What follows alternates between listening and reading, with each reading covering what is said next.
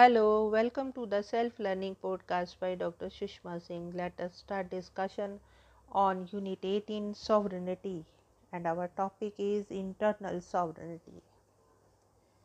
The proceeding discussion on the concept of sovereignty has been largely in terms of internal sovereignty.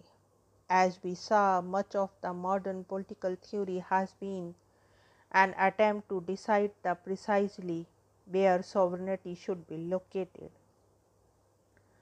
Early political thinkers such as Machiavelli, Bodin, and Hobbes were inclined to the belief that sovereignty should be vested in the hands of a single person, a monarch.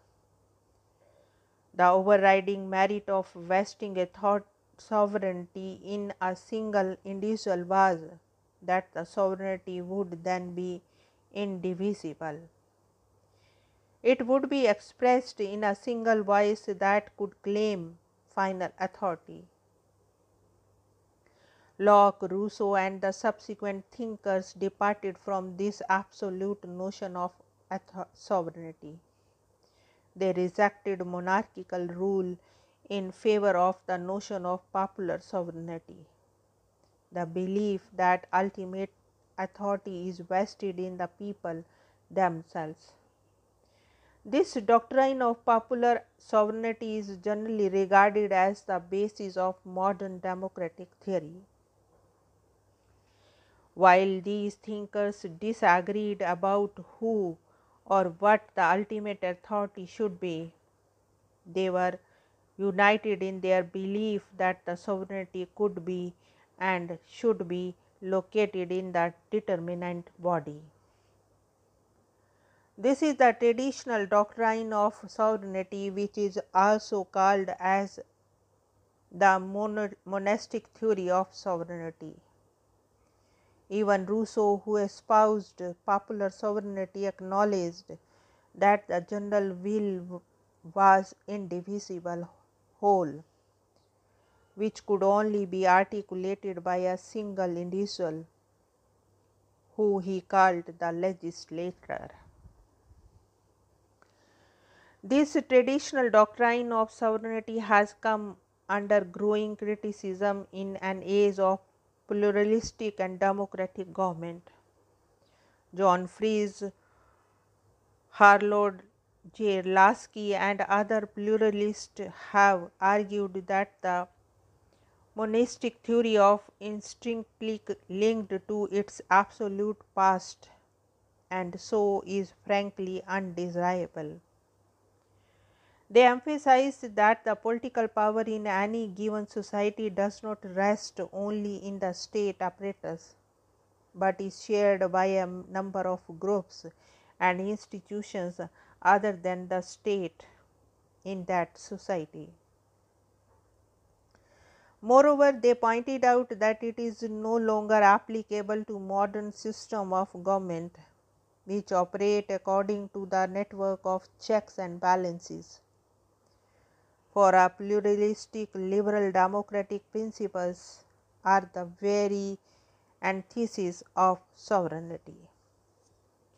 While the pluralistic caution against the danger of elected or majority and call for restraining and influencing the exercise of the sovereign power of the state, all the same they seem to miss the point that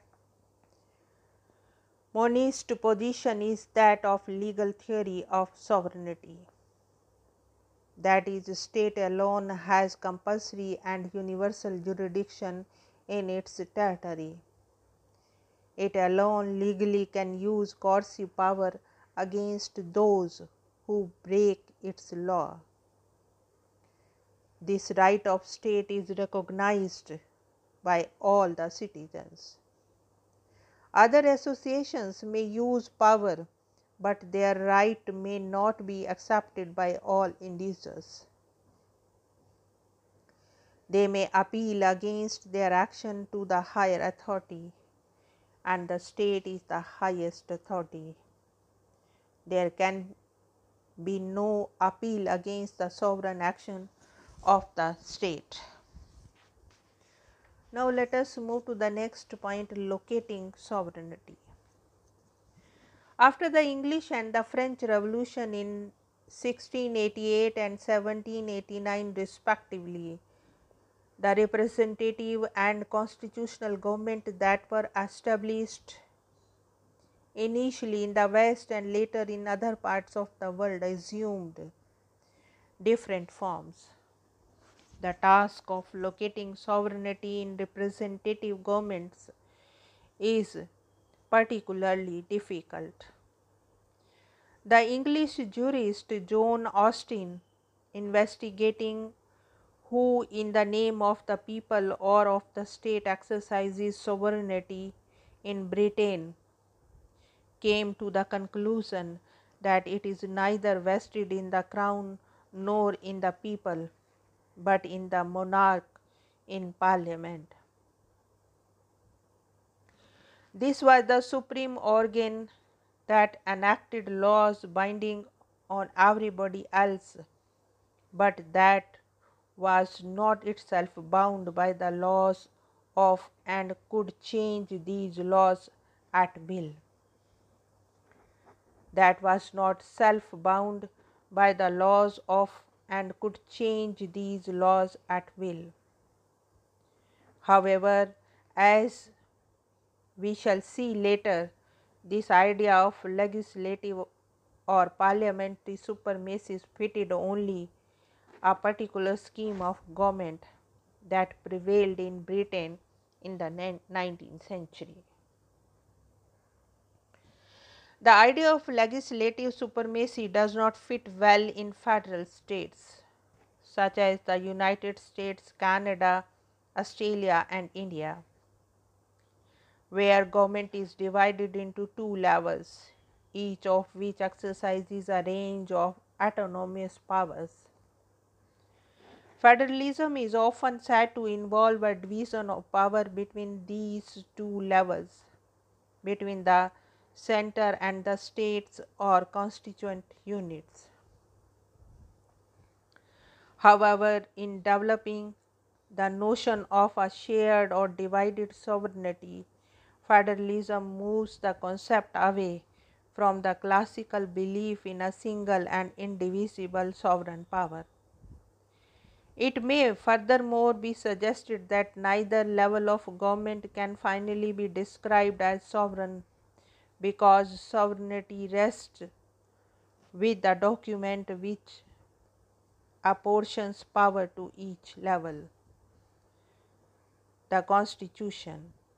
But then, since the power of interpret the Constitution lies with the Supreme Court, one can argue that the sovereignty resides with the Supreme Court.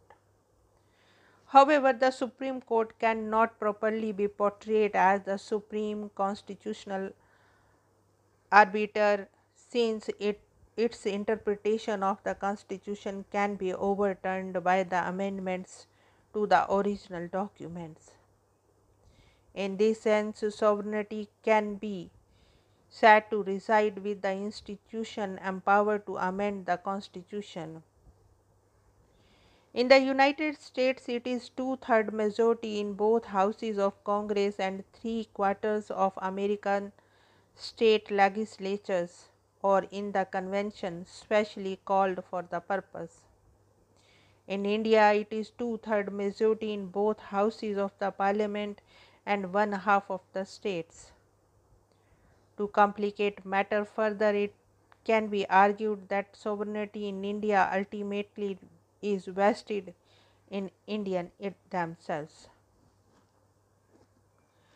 This is expressed in the preamble of the Constitution, which opens with the words "We the people."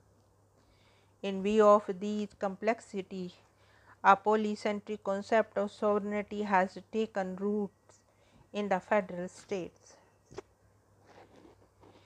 It has long been argued that in Britain, a single unchallengeable legal authority exists in the form of the Westminster Parliament. In the words of John Stuart Mill, Parliament can do anything except turn a man into a woman.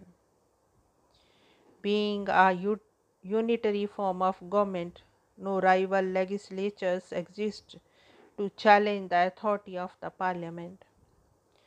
All legislation derived from a single source. However, it can be argued that in reality the British Parliament enjoys neither legal nor political sovereignty. Its legal sovereignty has been compromised by members of the European Union.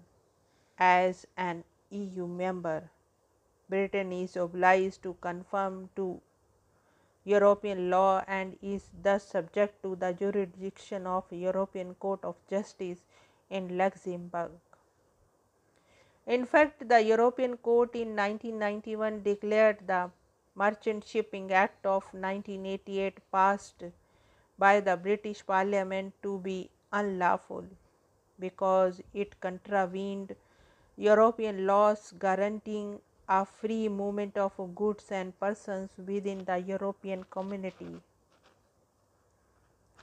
If Parliament can any longer be described as legally sovereign, it is only by virtue of the fact that it retains the legal rights to withdraw from the EU. In political terms also, the Parliament has never enjoyed sovereignty in the sense of acting as it pleases. Its behavior has always been constrained by a wide range of institutions, including the electorate, organized interest, particularly those who possess financial and economic muscle, major trading partners, organizations, international treaties, and so forth. To conclude, sovereignty resides in the state or political community as a whole. Given the complex checks and balances that operate in democratic states and the internal and external constraints that operate on these states, questions relating to the precise location of sovereignty appear to have become outdated.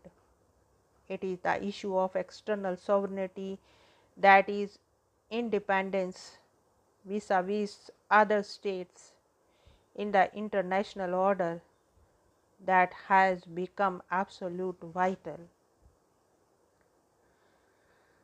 Let us focus on this aspect of sovereignty in our next session. Now let us wind up this session and take rest. Thank you very much for engaging yourself with the Self Learning Podcast.